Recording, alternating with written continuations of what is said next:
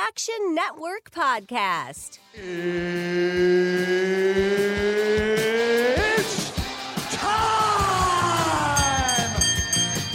Oh, Saturday night's all right for fighting. Get a little action in. Welcome into the Action Network podcast, Friday, July 1st, getting you set for UFC 276. It's at T-Mobile Arena in Las Vegas. This UFC betting podcast, we always bring the usual crew, former MMA fighter, our MMA analyst at Action Network, Billy Ward, and Sean Zerillo joins us, Action Network senior writer, jack of all trades when it comes to following sports betting. Follow both of these guys in the Action Network app for all of their action when it comes to UFC. Let's start with the main event. We have a lot to get to. We have our favorite underdog plays. We have props. We're going to discuss a couple of fights here. The main event, the co-main, the fight of the night, Riddell versus Turner. We'll have a DFS outlook coming up from Billy Ward, and then also get best bets before we wrap up the episode. So we start with the main event, Israel Adesanya taking on Jared Cannonier, the middleweight title fight. Adesanya is a beast. Sean Zerillo, what is your angle on the main event? Yeah, Izzy's phenomenal, but his fights are only as exciting, likely, as his opponents are willing to make them. If they stand at range, Izzy can be very low volume. If his opponents come at him, he prefers to fight off the back foot, step back, and counter. And I think his biggest advantage here, or his two biggest advantages, are speed, in addition to his height and reach, taller and longer fighter. Also, his footwork. He's going to be able to move around this bigger cage, keep Cannonier at bay, and keep countering him probably all day. But Jared does have the more significant power, and when Izzy fights fighters who have big power, he tends to get scared into low-volume affairs. So this could be a relatively boring, low-volume fight where the judges have trouble differentiating who won rounds because the striking is so low volume. And Izzy's money line as it is probably a bit wide, considering I generally only like to make fighters big favorites when they have one, a huge finishing upside, or two, a significant grappling advantage. He has neither of those. And at best, he's probably going to win 49-46 or 50-45, where he doesn't cover any particular round by a significant margin. One thing that he does have going for him is the reach advantage, as I mentioned, and particularly with his legs. He's going to try to kick Cannonier's legs early in the fight. Jared does a good job of checking leg kicks, so that maybe takes away one of his best weapons. If Jared switches to a southpaw stance, which we've seen him do a lot lately, he can fire kicks to the body. So maybe we see more body kicks from Izzy in this matchup, unless Jared decides to fight orthodox, which could change up the proceedings, and then he'll get his leg kicked again.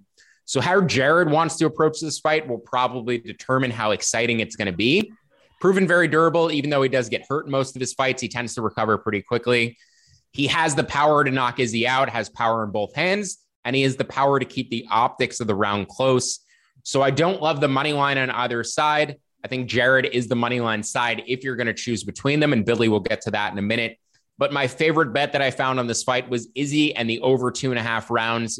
Been to the deeper waters more often, can definitely slow Jared down with those kicks, potentially put attritional damage on him and finish him late, or maybe take a wide decision. So the Izzy and over 2.5 rounds prop at points bet is -140. I like that prop, but I don't really love any other winning method props, the total or the money lines on either side of this fight.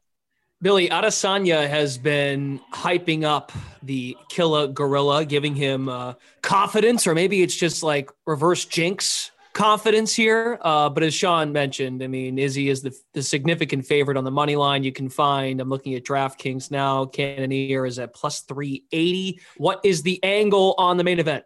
It's funny you mentioned that. I've always been just a little bit weirded out when guys are too respectful or too nice to their upcoming opponents. It's normally like any sport. It's like, come on, you don't really mean that, right? Like, yeah, and you just wonder what the guy's angle is. You know, like I'd rather a guy, when I was fighting, I'd rather a guy get in my face and shove me at weigh-ins or whatever. It's like, okay, I know what this is. This is what we're expecting. Good to know. So Sean, going forward, we got to give Billy a bunch of crap.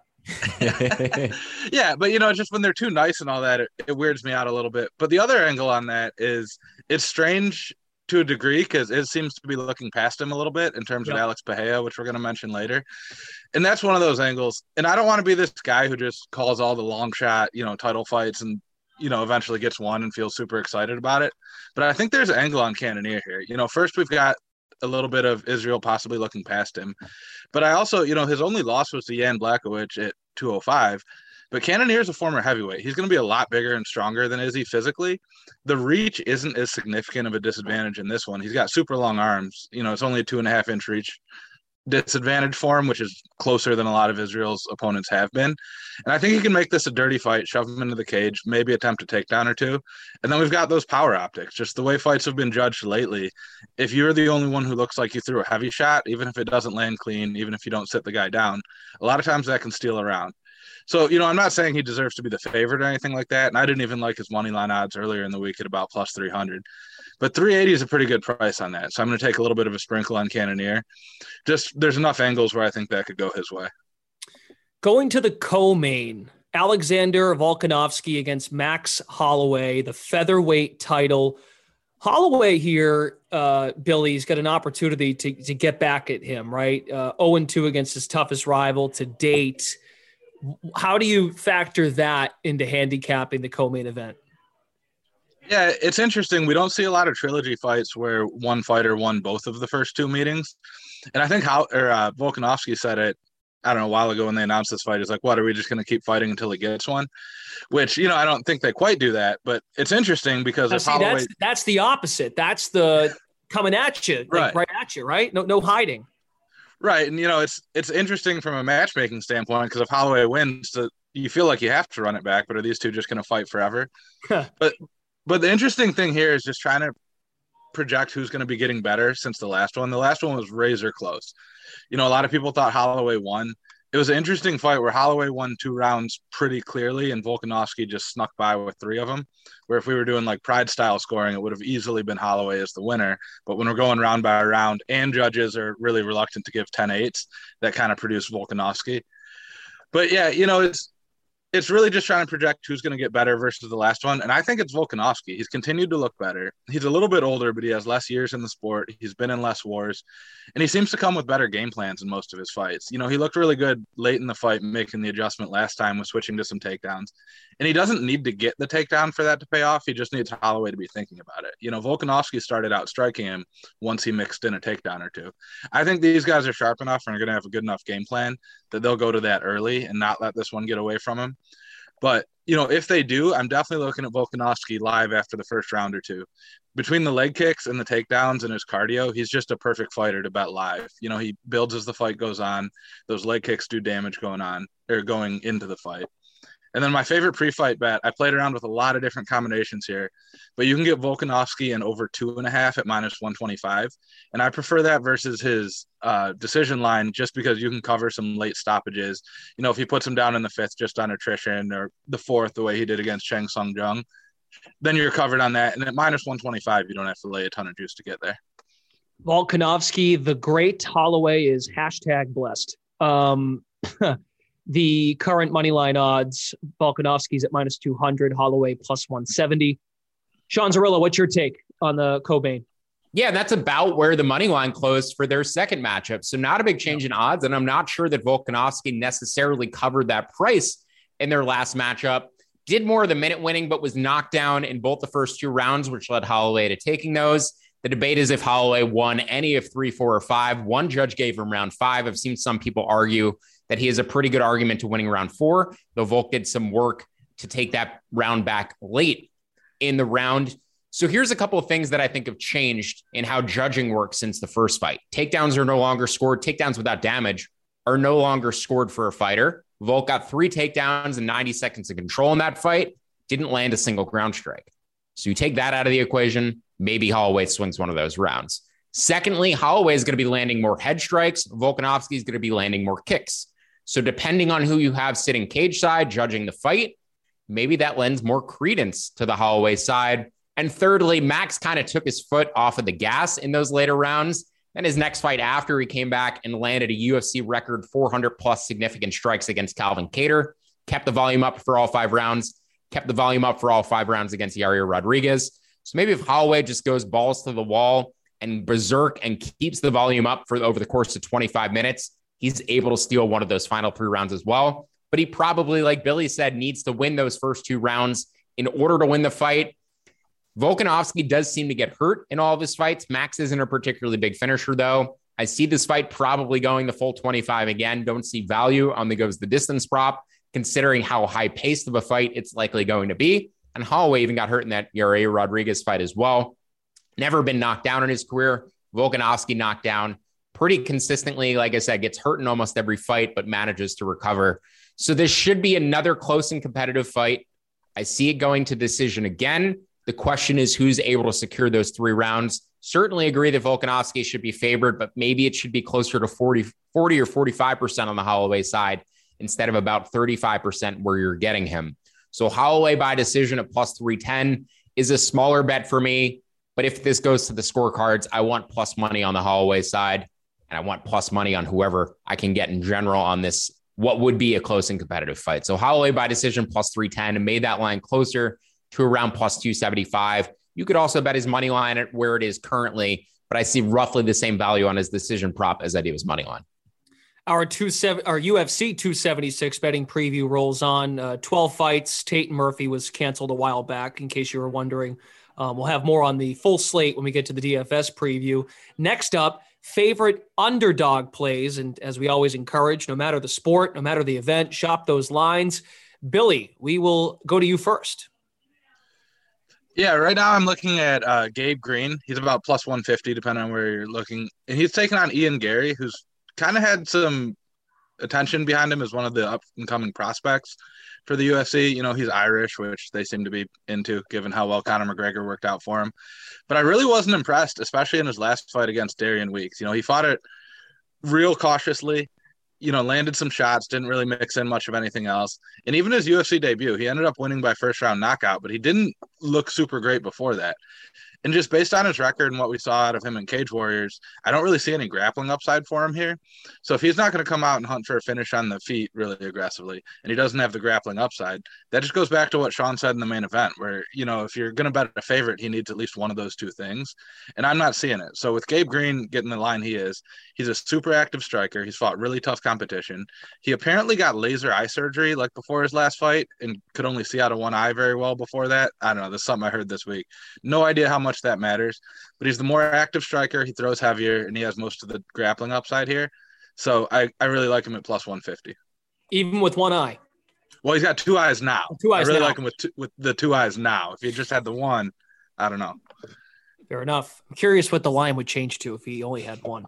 But that doesn't matter anymore because he got LASIK. Good for him. Sean Zerillo going to the underdogs. And please, Sean, feel free to also transition into our fight of the night because you're also going to take that angle as well.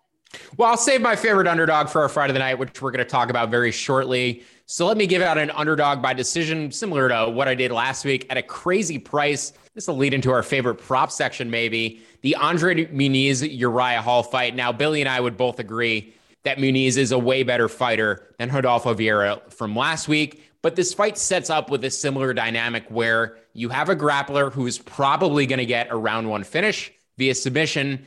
But if he doesn't, the fight could get a little crazy. And I think that's what you have here with Muniz. 3 consecutive first-round submissions. If you look back to his Contender Series fight, other fights earlier in his career, when he isn't able to get that first-round finish, it gets a little wonky because he doesn't have the best cardio, doesn't necessarily have the best chin, and Uriah Hall has the type of crazy power where he could put any man out. That said, I actually like this fight to go to a decision. You can get around plus 350 out there. I projected this closer to plus 300. I said a similar dynamic to the fight last week with Curtis and Vieira, where the line just got too crazy towards the finishing side. The middleweight average is closer to 60% on finishes. The line is telling you this is going to end around 70 to 75% inside the distance. So I think it's just floated up a little bit too high. Plus 350 to go to a decision is an underdog bet, technically, but also Hall to win by decision at plus 10 to 1, I think is interesting as well. If Muniz can't get him down multiple times for multiple rounds, Hall will be landing the more effective strikes, probably knocks Muniz out if he's able to land the more effective strikes. But if he doesn't, I could see him winning a close split decision as well. So 10 to 1 on Hall by decision, projected that closer to 8 to 1. And the fight to go to a decision around plus 350 are both smaller bets for me, but I think bets worth taking. And then Hall live after round 1. We saw him survive on his back for extended stretches against Antonio Carlos Jr. in a very similar stylistic matchup. So Muniz most likely to win in round 1. But if he doesn't, and Hall has never been submitted, he's shown that he can survive against grapplers. I think this fight gets really interesting.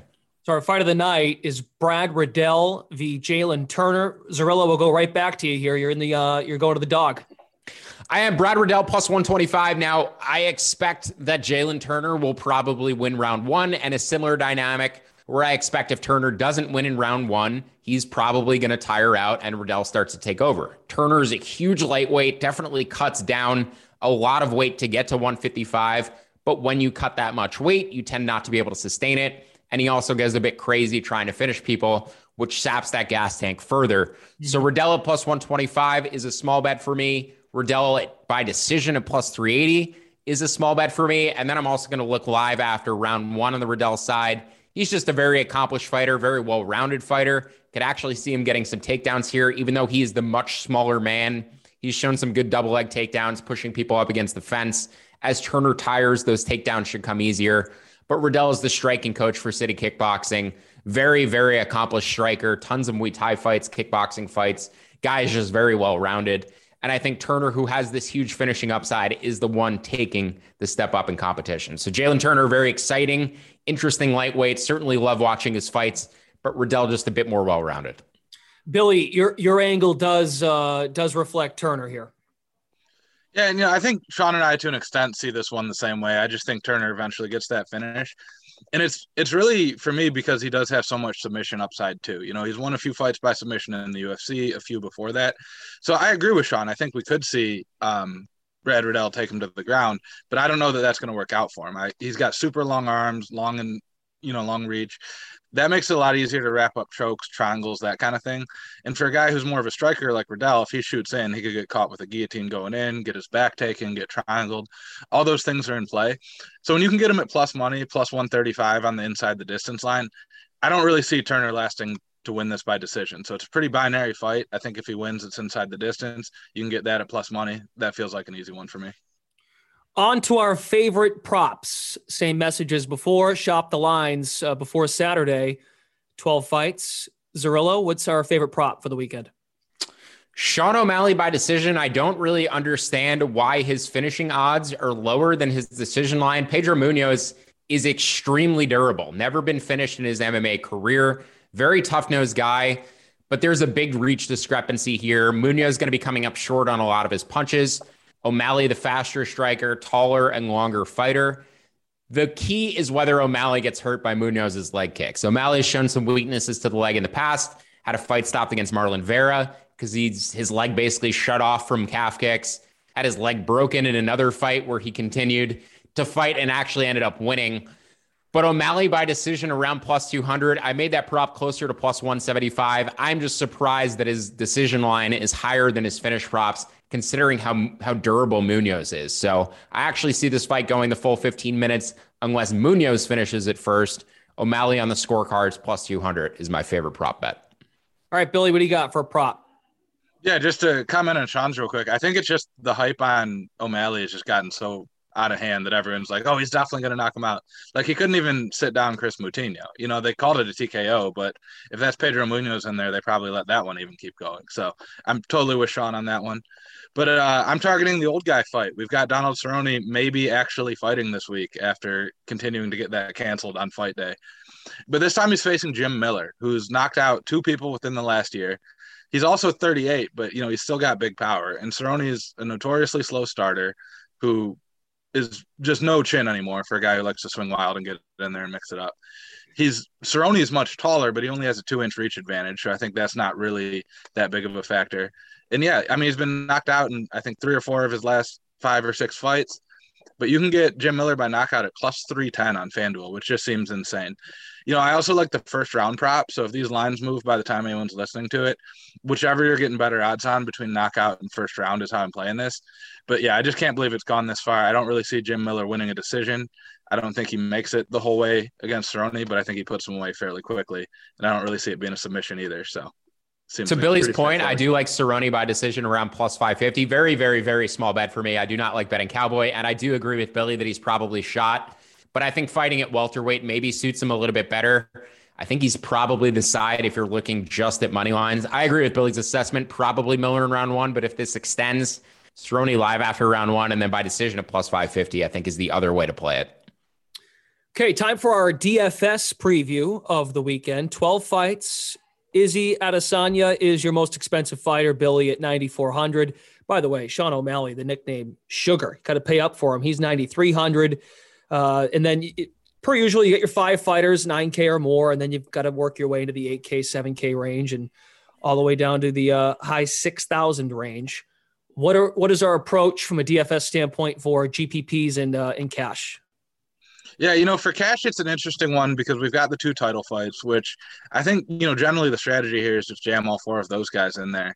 Yep. But I don't know if that's going to be as popular this week with Adesanya. He's put up some pretty disappointing DraftKings scores considering his salary.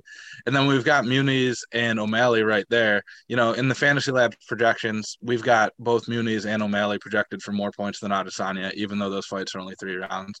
Some of that is based on the stoppage odds getting out of hand on those guys. But still, so I can see, a route towards fading Izzy. And I also think he's just a real bad GPP play. I don't think he comes out very aggressively or throws a high volume. So unless he gets an early stop, it's really hard to see him being in the top lineup.